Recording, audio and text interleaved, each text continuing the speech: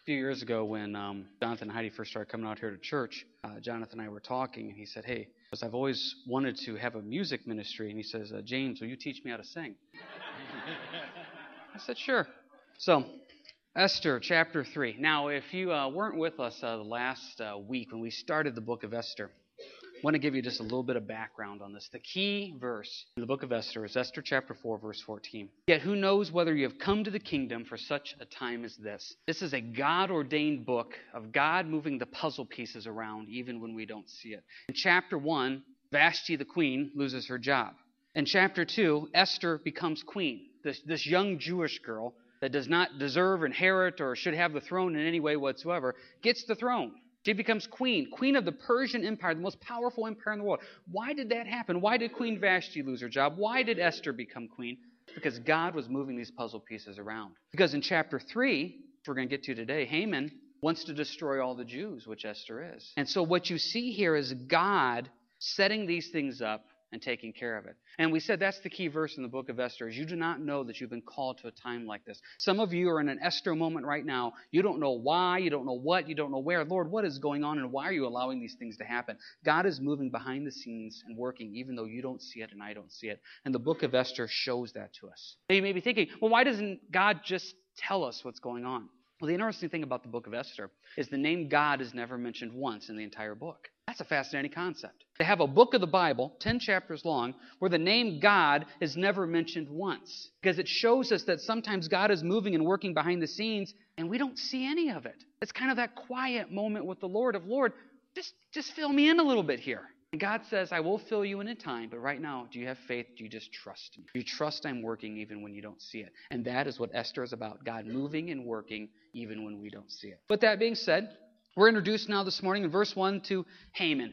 Esther 3, verse 1 says, after these things, King Azarias promoted Haman, the son of Hammedatha, the Agagite, and advanced him and set him in the seat above all the princes who were with him. If you were making a list of bad guys in the New Testament, in the Old Testament, I should say, in the entire Bible, Haman would have to be in the top 5. This guy is not a good guy in any way whatsoever. So here's Haman.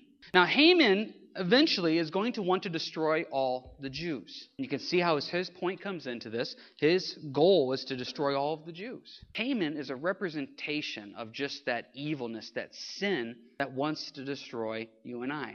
Now, generally, when we read a verse like verse 1, we kind of skip over the idea of Azarias and Hammedatha and Agagite, and we kind of move on because we don't use those words. That word there, Agagite, is vital to understanding what is going on here. Because you have to know who an Agagite is.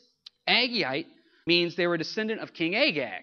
King Agag was king of the Amalekites. Now, these are probably names you're not really familiar with, but it's important to know that. An Agagite is a descendant of King Agag, who was the king of the Amalekites. Now, the Amalekites were the original bad guys in the Old Testament. When the Jews came out of Egypt, the first group to attack them were the Amalekites. We know that from Exodus, I believe it's Exodus chapter 17. The Amalekites come in and attack the Jews. And the Amalekites were just a thorn in the side of the Jews through all the different books. They're a problem in the book of Exodus. They're a problem in the book of Judges. They're a problem in the book of 1 Samuel. They're this problem nation.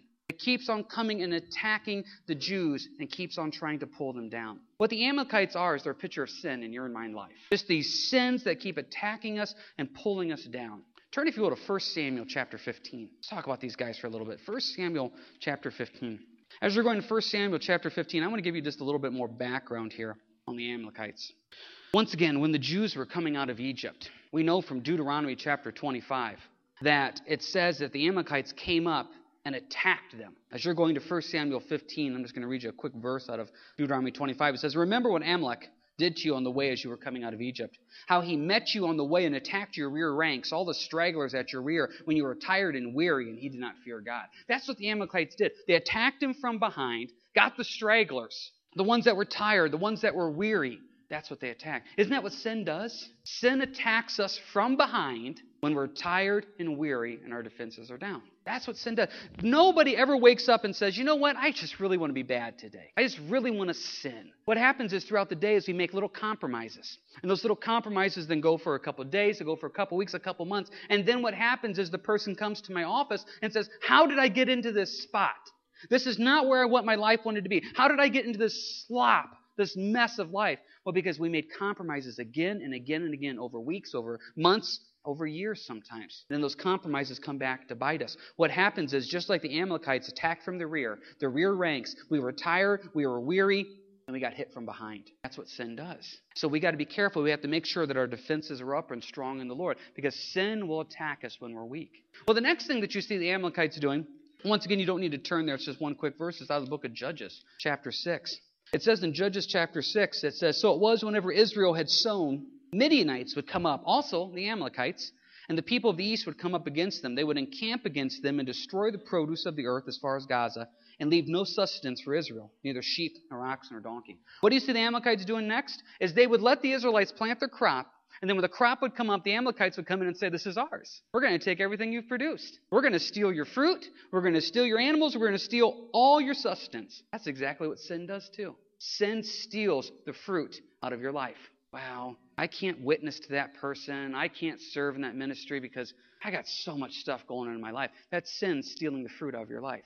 That's sin stealing the fruit of joy, just like Jonathan was saying there. You know, how many times have we said out here? A lot of times in life, you're not going to be happy, but there's the joy of the Lord that's your strength. See, sin comes in, attacks you from behind. It waits till you're weary and tired, and it hits you in the rear ranks. Stragglers. Next thing that sin does is it waits until there's some fruit, and it comes in and says, "I'm going to steal this fruit from you. I'm going to steal the joy of service. I'm going to steal the joy of love of the Lord. I'm going to take these things from you and take your sustenance," as it says. That's what the Amalekites did. So, that's exactly what sin still does today. It hits us when we're down. It hits us when we're weak. It hits us when we're straggling with the Lord, when we're ho-hum with Him. Boy, we're ripe pickings. It hits us when we think we're finally in that place of fruit and of just we can relax a little bit.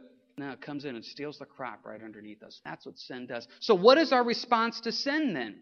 Well, now, let's go to 1 Samuel 15. These Amalekites, led by King Agag, what is our response? What are we supposed to do to this? Because they attack us. They steal our joy, our service. Well, you see in 1 Samuel 15 what God wants us to do. Verse 1, it says, "Samuel also said to Saul, 'The Lord sent me to anoint you king over His people, over Israel. Now therefore heed the voice of the words of the Lord.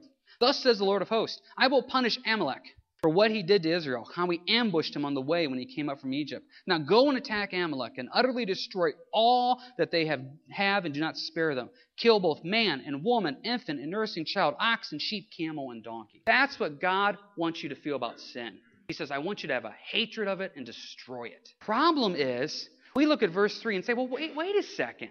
I'm okay with destroying the bad guys.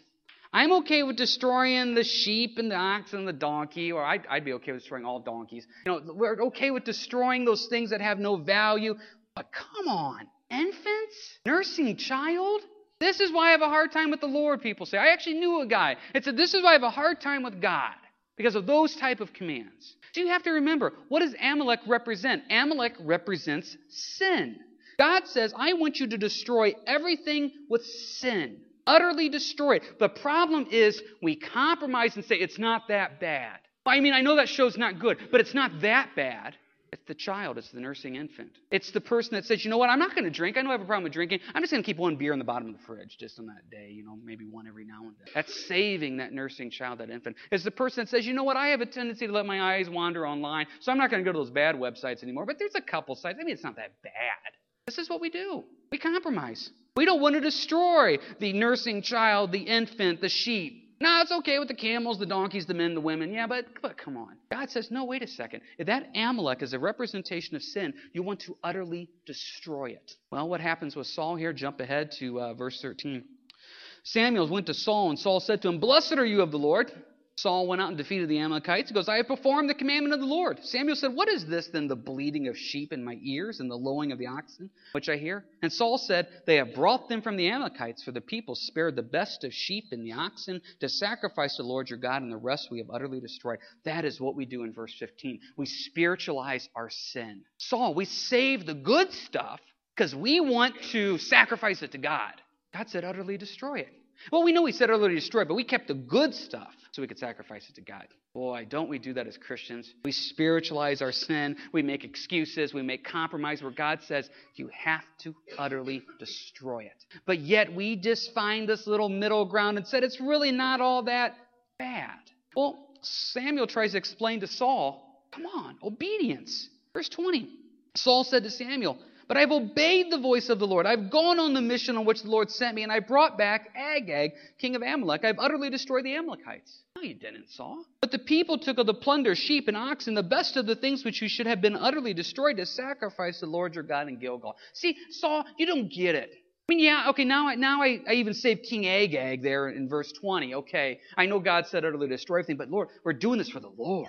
That spiritualizing of sin and compromise. Haven't you ever met somebody that is so full of sin, but yet they say enough things about God and scriptures and the Lord's moving me to do this and that?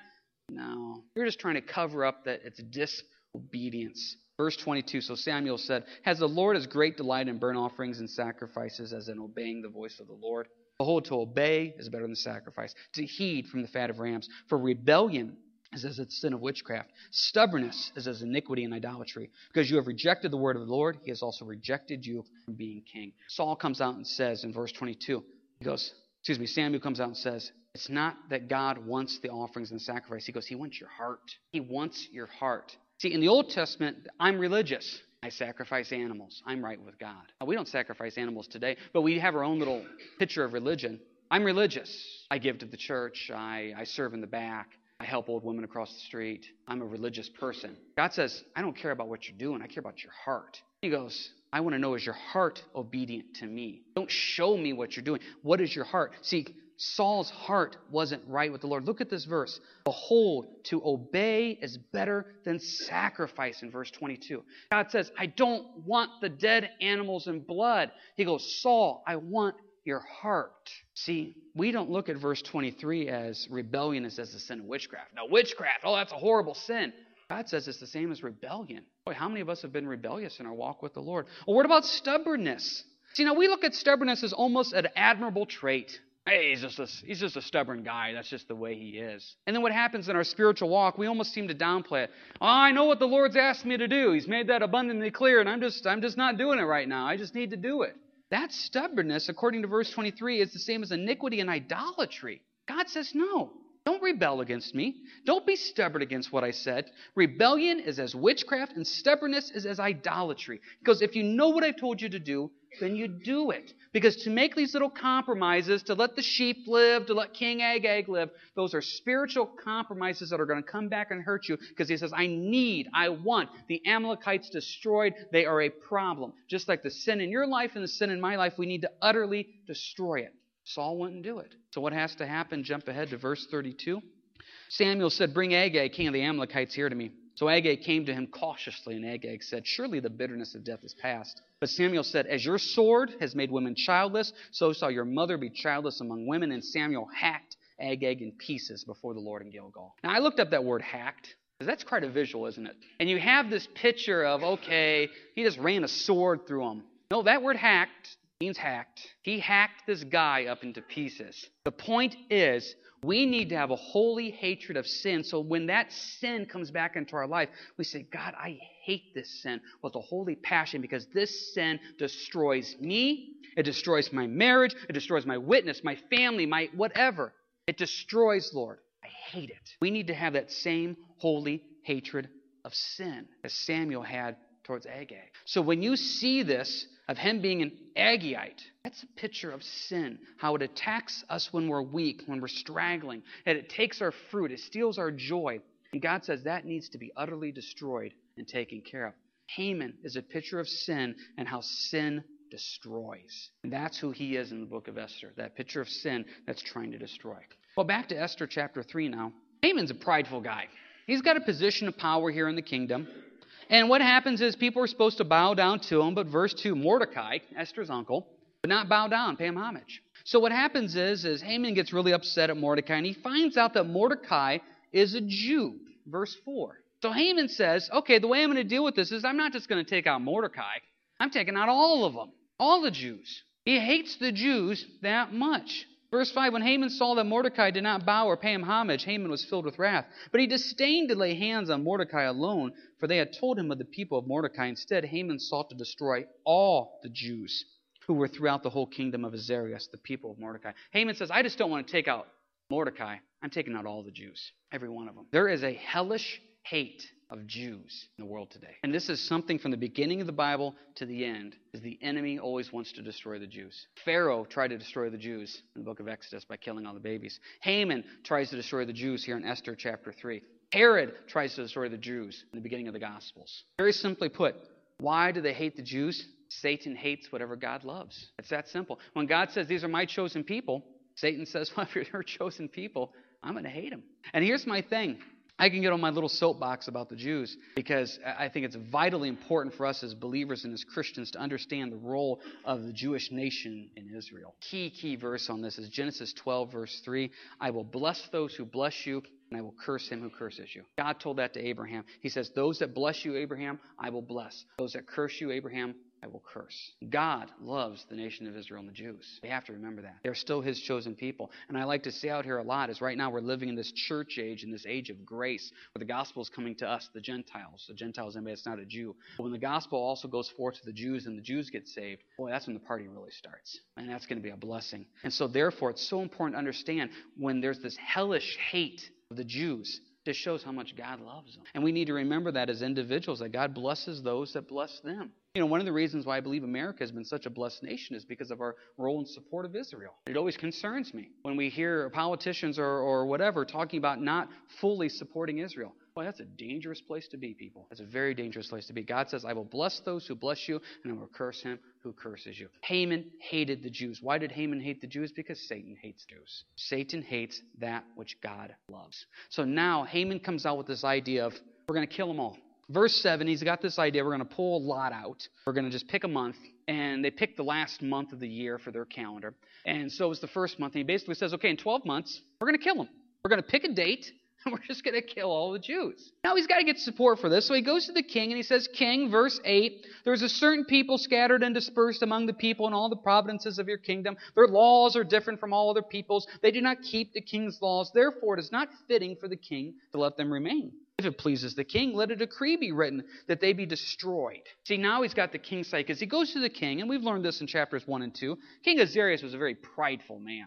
King, there's people living in your kingdom. They don't worship you. They don't respect you. There's the Jews. We need to kill them. We need to destroy them. You got to remember at this time, the Jews are heavily outnumbered. It was in 586 BC when Babylon destroyed Israel that all the Jews were taken in captivity back to this kingdom. Well, Babylon was in charge. The Persians came and defeated the Babylonians. And so now these Jews are a minority group living in this kingdom. They're outnumbered. They're outgunned. They're outmanned. It'd be a slaughter. And so now Haman says, let's get the king's permission. We pick this date. And so now that this date's picked, we're going to kill them all the Jews. Verse 10, so the king took his signet ring from his hand and gave it to Haman, the son of Hammedatha, the Agagite, the enemy of the Jews. And the king said, I agree to this. So now the word goes out to everybody that this date in the 12th month that they're all going to be killed and they can plunder them. Look at this from the Persian perspective. There's this outsider group. They're different than you. So maybe you got a Jewish neighbor and it's like, well, I really like what he has. This comes around. Hey, I just marked the calendar. 12th month comes around. I get to go kill him. I can take whatever I want. It's signed by the king. This is allowed to be, and I can do it. So this passes as law. Now you can see what God has been doing here. The reason Queen Vashti in chapter 1 lost her job is because God wanted Esther to be in there in chapter 2. So Esther becomes queen, a Jew, a secret Jew, because he knew in chapter 3 that Haman was going to try to kill all the Jews. See, God's working this all out. This had been set in motion, and God knew that. So when you're living in a moment right now and you're like, Lord, what is going on? God knows. He set things in motion. He knows what's going on. Things behind the scene that you don't even see, He's already working at and taking care of. But what's the result of this? Well, look at verse 15.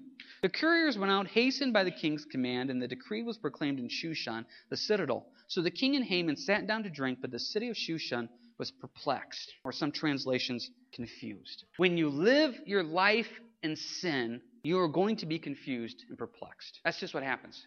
When you live your life in that moment of flesh, you're going to be confused and perplexed. There's a great verse I love. It's 1 Corinthians 14:33. 1 Corinthians 14:33. It says, God is not the God of confusion, but of peace. When somebody comes to me and they're living their life in confusion, I don't mean it judgmentally, but then they're not living their lives in the will of the Lord. Because God is not a God of confusion, but of peace. I don't know how many times people have come and said, well, I don't know what's going on. I don't know what to do. I'm just so confused. I can't think straight. I can't tell up from down.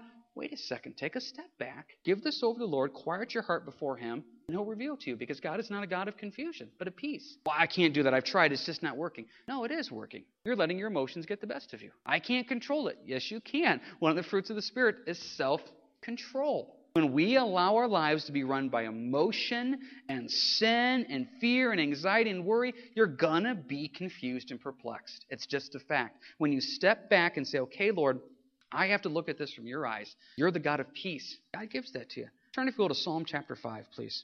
Psalm chapter 5. We need to have that time to quiet our hearts before the Lord and say, okay, God, I don't want confusion to reign. I don't want to be perplexed. I don't want to be in that moment of I can't think. I don't know. What do you want me to do? Let's quiet our hearts and see what God has to say. Psalm chapter 5. See what it has to say here. Psalm 5, verse 1. Give ear to my words, O Lord. Consider my meditation. Give heed to the voice of my cry, my King and my God. For to you I will pray. For my voice you shall hear in the morning, O Lord. In the morning I will direct it to you, and I will look up. So vitally important to have that time with the Lord, to quiet your heart and seek Him. Psalmist David is writing here in verse 3, in the morning I will direct it to you, and I will look up. Now, why does he do that in the morning? Because he doesn't know what the rest of the day is going to bring. That is why it's so vital to have that time with God. You don't know what's going to happen. When that phone rings, you have no idea. Because one of those times that phone's going to ring, and it's not going to be good news. Yeah, right now, and I don't mean this to be scary or anything, but right now, fine, the marriage is good, the kids are good, everything's good. You know eventually it's not going to be good. You know eventually there's going to be a bump in the road. You know it's coming. So God says you spend time with me now to prepare for when it's not going to be good. You need that comfort and grace eventually, and that comfort and grace comes from spending time with Him. And so therefore in the morning I will direct it to you and I will look up. God says you spend that time with me knowing the rough times are coming. Now does it have to be morning? It's not necessarily the time frame, it's the commitment of the heart. For me, I like to do my devotions in the morning before the day gets started. For Dawn, it works out best for her to do hers at night. It doesn't matter necessarily the time, but it's that commitment. We don't know what's going to happen. And so therefore, to battle the confusion of the world, to battle that perplexing that happens, Lord, I want to spend time with you on a regular basis to seek what you want for me. One of the songs they sang this morning for worship, and during the first service, I was sitting in here, and I wrote down the words. And I hope I got the words right, but I believe it was the Spirit song where it says, oh, let him have those things that hold you, and his spirit like a dove will come and make you whole. How many things right now are holding you? I thought about that. I was singing that, Lord. How many things do I allow that hold me back? I allow that to hold me in sin, hold me in confusion, to hold me in worry, hold me in fear, hold me in anxiety. God says, you know what? Give me those things that are holding you back, and let my Spirit take care of those. How do you do that? Well, you do that by verse 3 of Psalm 5, by getting up in the morning and directing your day to Him. Lord, it's in your hands. And that's why it's so vital to have that time with God, because you don't know what the future holds. I don't know what the future holds. But Lord, you do know what the future holds. When you guys leave today, make sure you take a look at the little sign that's there on top of the coat rack in the foyer. Great little saying about that, of trusting God. We don't know the future, but we know God's there, and we have to trust that, because it's going to happen. One of my analogies I always like to use, and I can't remember when I first heard it, is what I call the coffee cup analogy, and you've probably heard this before. You're driving down the road, and you hit a bump, and you spill coffee all over yourself. Okay, what do you get mad at? You get mad at the coffee. What did the coffee do wrong? Coffee's a liquid. It just goes what liquids do. The cup spills, it does its liquid thing. Okay, well, I get mad at the cup. What'd the cup do wrong? You're the one holding the cup. Well, it's the car's fault. Why is it the car's fault? You're driving the car. What really happened? The coffee spilling is a result of the car hitting a bump. The bump reveals that the coffee was going to spill. So when you have those moments in life where you are dealing with spilled coffee, your life's falling apart, your marriage is falling apart, it's not the coffee's fault. You hit a bump in the road. And to be quite honest, you weren't prepared for that bump in the road. Bumps are coming. I was just talking to somebody recently, and they were talking about this situation they were dealing with. And I said, listen, I'm not trying to pick at you, but the situation you're dealing with is not the problem. The situation you're dealing with is just revealing your heart to show that you're not spiritually where you're supposed to be. So often somebody calls me, and they want to talk about situation A. Situation A is not the problem. Situation A just revealed to you what's going on in situation B, C, D, E, and F. Those situations reveal to you what's going on in your heart. Once again, it's not the coffee's fault. That bump in the road just revealed what was going on. We live in a confusing, perplexing time. And when we're not where we're supposed to be spiritually, in our lives, in our marriage, with whatever, those bumps hit us. Lord, I don't know what to do. That's why it's so vital to have that time with God on a regular basis, where in the morning I direct to you, Lord. I will look up knowing that you're going to get me through whatever is coming my way. The known and the unknown, you will get me through. If we do not have that time to quiet our hearts before the Lord, we will be confused. We will be perplexed. And we'll be pickings right there for the enemy. Let's jump back to Esther 4 now and see what happens. Well, in verses 1 through 9, Mordecai finds out what's going on.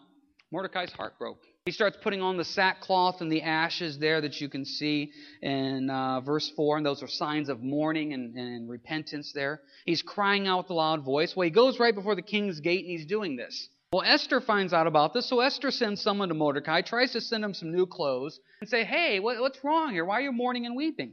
Mordecai comes back to Esther and basically says, don't you know what happened? Don't you realize and see what's going on? Verse 8, he also gave him a copy of the written decree for their destruction, which was given at Shushan, that he might show it to Esther and explain it to her, that he might command her to go into the king to make supplication to him and plead before him for her people. So Hathach returned and told Esther the words of Mordecai. So Mordecai says, Esther, this is what's going on. This is the sadness and the sorrow that I'm dealing with right now. We as Jews are going to be killed. What's Esther's response? Verse 10. Esther spoke to Hathach, one of the eunuchs, and gave him a command for Mordecai. All the king's servants and the people of the king's provinces know that any man or woman who goes into the inner court of the king who has not been called, he has but one law, put all to death, except the one to whom the king holds out the golden scepter that he may live. Yet I myself have not been called to go into the king these 30 days. Now, this is interesting. We know the book of Esther. Not to be repetitious here. God has ordained all this. Chapter 1, Vashti, the queen, loses her job. Chapter 2, Esther wins the beauty pageant, becomes queen. Chapter 3, Haman wants to destroy all the Jews. So therefore, now we're to chapter 4. Esther is divinely put in a position of power and authority where she can influence the king to save the Jews. God's working this out. But the problem is verse 11. Esther says, I can't. Wow, how many times have we done the I can't thing? I can't. I mean, I know what the Lord's calling me to do, but I just can't. Why? Well, for Esther, it was my life may be on the line. I don't think you and I deal too many times with our life being on the line. But we have a lot of lame excuses, don't we, for I can't. The Lord says do this. Well, I can't, Lord. Why? Well, it's just fill in the blank. It's a really busy time right now in life. Or just, I got this going on or this or that. Or I just don't feel up to it. Whatever it is. We have excuse after excuse after excuse where we can't. God has ordainedly, divinely put us in a place, a position where we can influence people, spread the gospel of Jesus Christ, be a witness for the kingdom of God, but yet we say we can't. Sometimes due to fear, what will people think, what will be to say? Sometimes due to, just be honest, laziness. We can't. We all have excuses. Esther's excuse was, if I go into the king, he hasn't called for me, I'm going to die.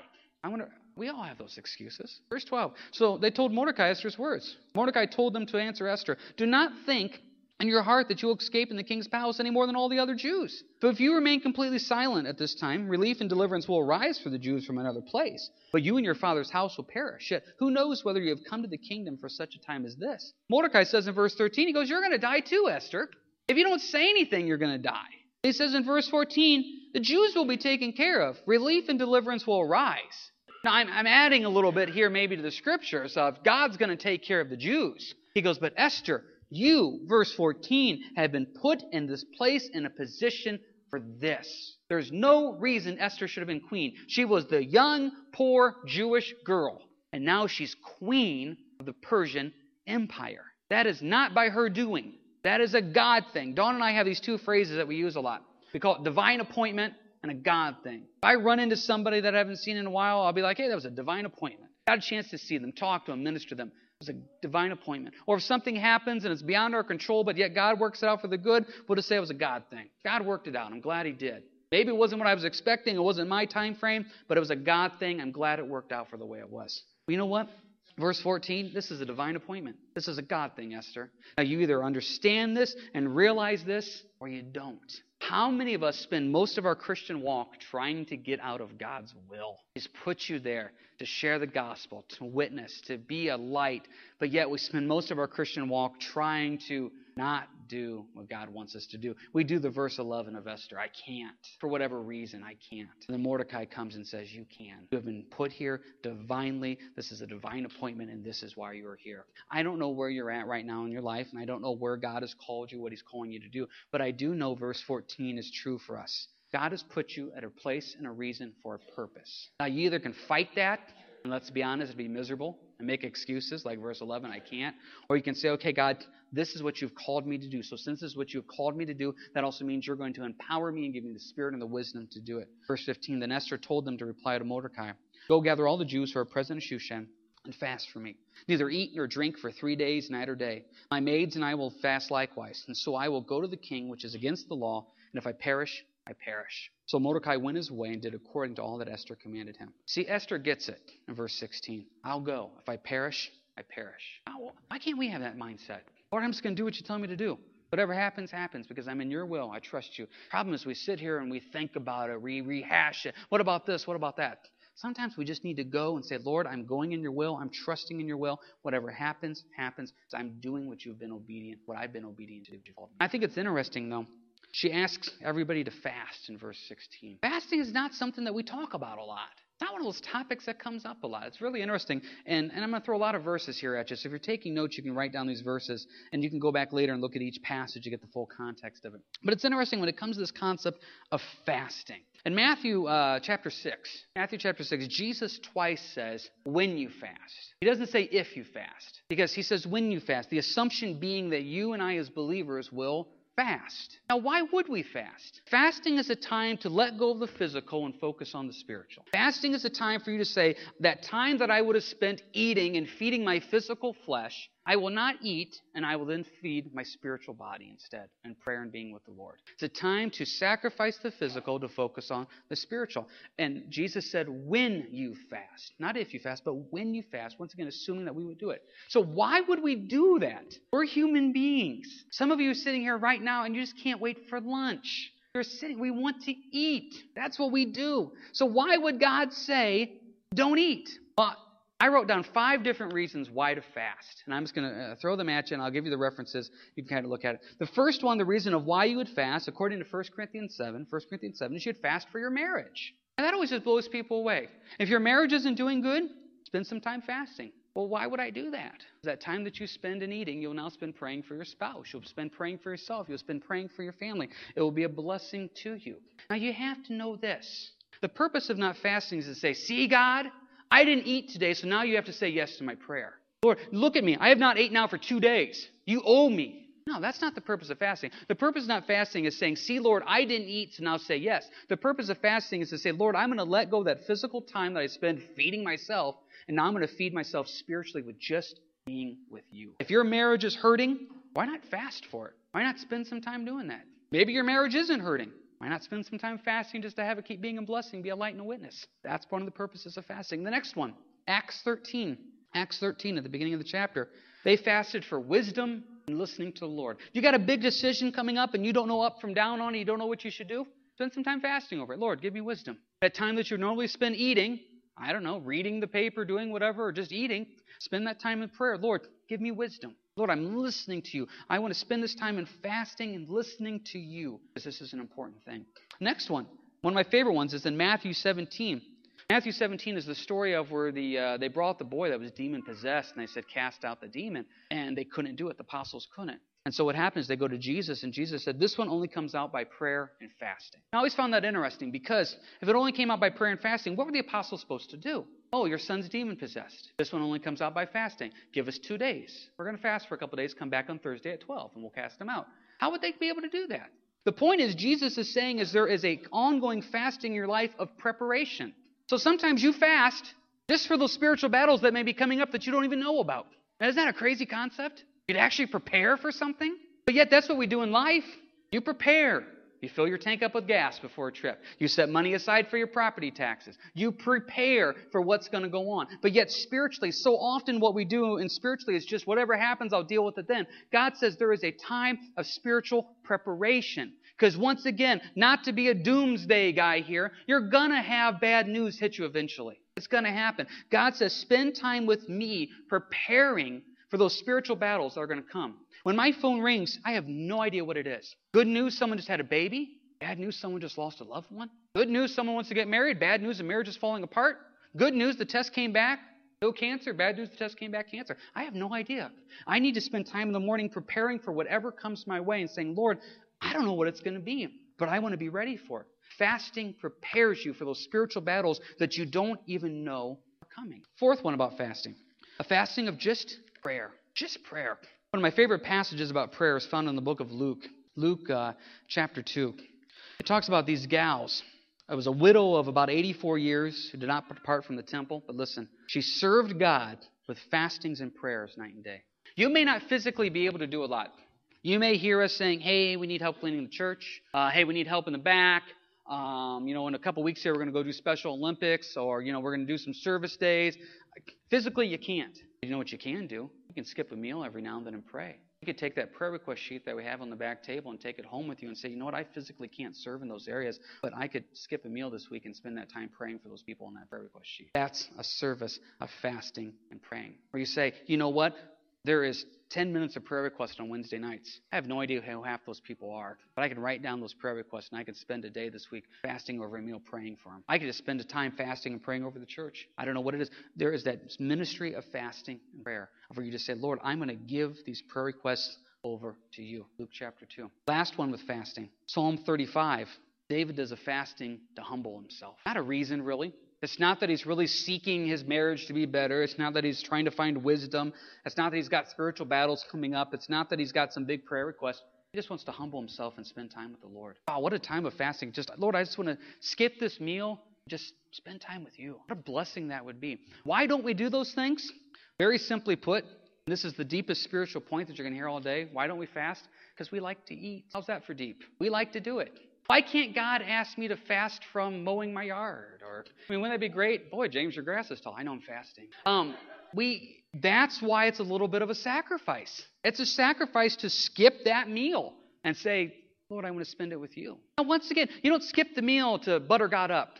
Lord, I really want this job. I will not eat for a week. Just give me this job. That's not what it is. It's, Lord, I want to spend time with you to quiet my heart, my physical desires, to focus on the spiritual desires, be it my marriage, wisdom, listening, spiritual battles, prayer, humbling myself. I don't know what it is, Lord, but I just want to spend time with you. And as you spend that time letting go of the flesh, God says, it's a great time for us to talk. It's a great time for us to talk. Elias is at this phase where he wants to talk all the time. And he's always got something he wants to talk about. And so he says, we need to go someplace where we can talk by ourselves. So we go in, he makes an appointment basically, and we go in and we sit down and we talk. I always look at that. Isn't that kind of like fasting? You go into the room by yourself, you shut the door, there's not a single distraction. It's just the Father speaking to his child. Whatever the child wants to say, I'm listening. We talk about it. We pray about it. Isn't that what fasting is? Lord, I'm just letting go of all the physical. I'm just going to spend time with you. So Elias wanted to talk about something the other day. So we were downstairs in our basement. We have this playroom. So Elias and I step out of the playroom and we talk. Close it, go back in. Judah says, Dad, I need to talk to you. So Judah comes out.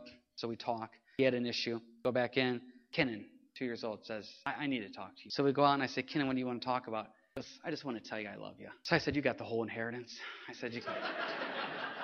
Never liked the first two. But there's something about just wanting to spend time with your father. And you know what? It's not wrong to fast over an issue. There's a lot of times out here where I got something big coming up. I may have like a huge marriage counseling thing, and I'll fast the meal before and just pray. Or we got something big coming up at church, we'll fast. I'll be honest, I wish there was more times of just, Lord, I just want to spend time with my dad. Just humble myself and fast with you. 2 quick stories on fasting here, and then we'll close up. It's been a long time ago, probably 15 years ago. Dawn and I were first married, and we had a Bible study in our house, and somebody said, hey, everybody's fasting for this. I don't even remember what it was, but they called a fast. And so everybody in the Bible study was going to fast. So for peer pressure, Dawn and I said, oh, we'll fast too. I don't even remember what it was, but we're going to fast. So we were going to fast that day. So we got up, skipped breakfast, spent time in prayer. Everything was great. We had to go to Wasion to get something. So we went to Wasion, and it was lunchtime. And we were at a place in Wasion. We were around all the fast food restaurants. And grease smells so good. I think heaven will just smell like grease. So we got lunch after we said we're going to fast that day. And I'm not kidding. I'm not exaggerating. I've never gotten so sick that afternoon. I don't know if it was a God thing. I don't know. But ever since that day, I tell you, if I say I'm going to fast, I make sure my heart means it. I make sure I do it in the will of the Lord. I don't say it just haphazardly. I'll fast for you. Because one of the things it also says in Matthew 6 is don't do the fasting thing as an attention getter. That's not the purpose of it. It's between you and the Lord to quiet your heart. And that really hit me that time of I'm just doing it to do it. Everybody else is doing it. No, Lord, I want to do this for the right motives and the right reasons. One other story real quick about fasting. A few years ago out here at church, I had a situation where, and I shared this a couple Wednesdays ago, where there was a guy that going through a really difficult time, one of the most difficult times I've seen out here in the 12 years I've been out here. And he was really hit by something hard. And I was just afraid it was going to break him. I mean, just absolutely break him. And I went up to him after a study, after I found out about the situation, and I said, "How you doing?" He said, "I'm doing good." And people tell me they're doing good all the time, they're not. And I said, "How you really doing?" He goes, "No, I'm really okay." I'm like, "No, you're not," because people lie to me all the time. He goes, "No, I'm really okay." I didn't believe him. I said, "How can you be doing okay?" I mean, I knew what was going into the situation. He goes, "Well, it was a couple weeks ago you called on fasting." And he said the situation was beyond his control. It was too much for him to handle. He goes, "So I just been fasting over it and giving it over to the Lord, and God gave me peace." I thought, wow, it works. But it does. I cannot stress to you enough. I know the concept doesn't make sense. Problem X is here, so I don't eat? No, problem X is here. You let go of the world for a while to give it over to God. And that's what fasting is you would let go of that flesh, that time of the flesh, and you give it over to the Lord to allow Him to work in the Spirit there. And God just speaks to your heart. I cannot encourage you enough. If fasting is not something that you do, I encourage you to do it. I know people that pick one day out of the week or one meal out of the week, and they just fast regularly on that meal or day just to spend that time with the Lord. I know people, like I said, that when a situation pops up, hey, I need to go spend some time fasting over this. It's a powerful weapon that God has given us. Last thing I'm going to say here is in Isaiah 58:6. You don't need to turn there. When God says, "What type of fast do I want?" He goes, "Is this not the fast that I've chosen?" He goes, "This is the fast I've chosen. To loose the bonds of wickedness, and to undo the heavy burdens, to let the oppressed go free, that you break every yoke." Do you have sin in your life you don't know how to handle? Good thing to fast and give it to the Lord. Are you burdened and oppressed right now? Good time to fast and give it over to the Lord. God says it will bless you. It will definitely bless you. Marv, you're going to come forward here with the final song. I encourage you this week. We have excellent Wednesday service on Wednesday. We'll do a topical on Christ and the cross with